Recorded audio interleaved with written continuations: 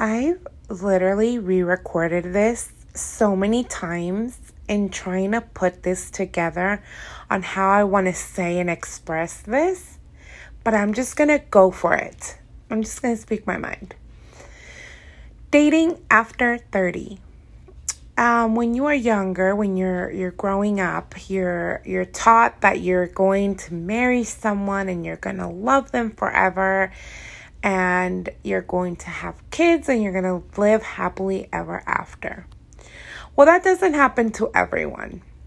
No one really talks to you about failing, about separating, about falling out of love, about stepping out of that relationship that you thought was perfect at one point. Everyone just kind of fails to tell you that life doesn't always go as you want it to. Dating after 30 can be very challenging. It can be very sad. For some, it can be very happy. Happiness when you're relieved. But because we've gone through a few things, now you're harder to be convinced. Now you need more than what was offered to you. At this point, your feet are on the ground. You've learned from your mistakes. You're a brand new person. You're growing up. You're setting into your ways. You're after 30. And it becomes so hard. It's something so simple that becomes so hard. On top of your timeline, you feel like you have to be in a certain spot at a certain age.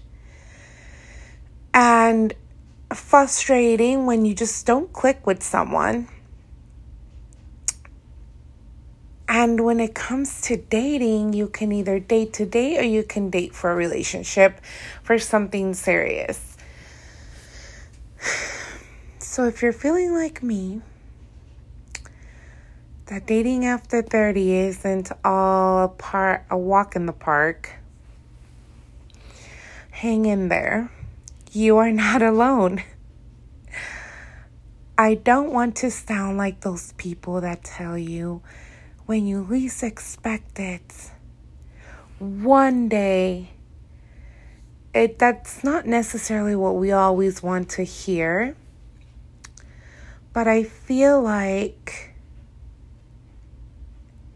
just let life take you. I am a true believer that there's someone there for everyone. Everyone is in their own path. Life has its own lessons for each and every one of us. So just hang in there. Keep working on yourself. Keep learning about yourself. What do you like? What do you want? What do you want in a person? What do you have to offer that person? Are you ready for a relationship? Or are you just lonely? Do you even just want to be in a relationship? Or do you just want to date and just meet people? Do you want something official or do you just want something casual? These are very important questions dating after 30, because your mind is in a different space than when you are younger. So I need to take my own advice sometimes.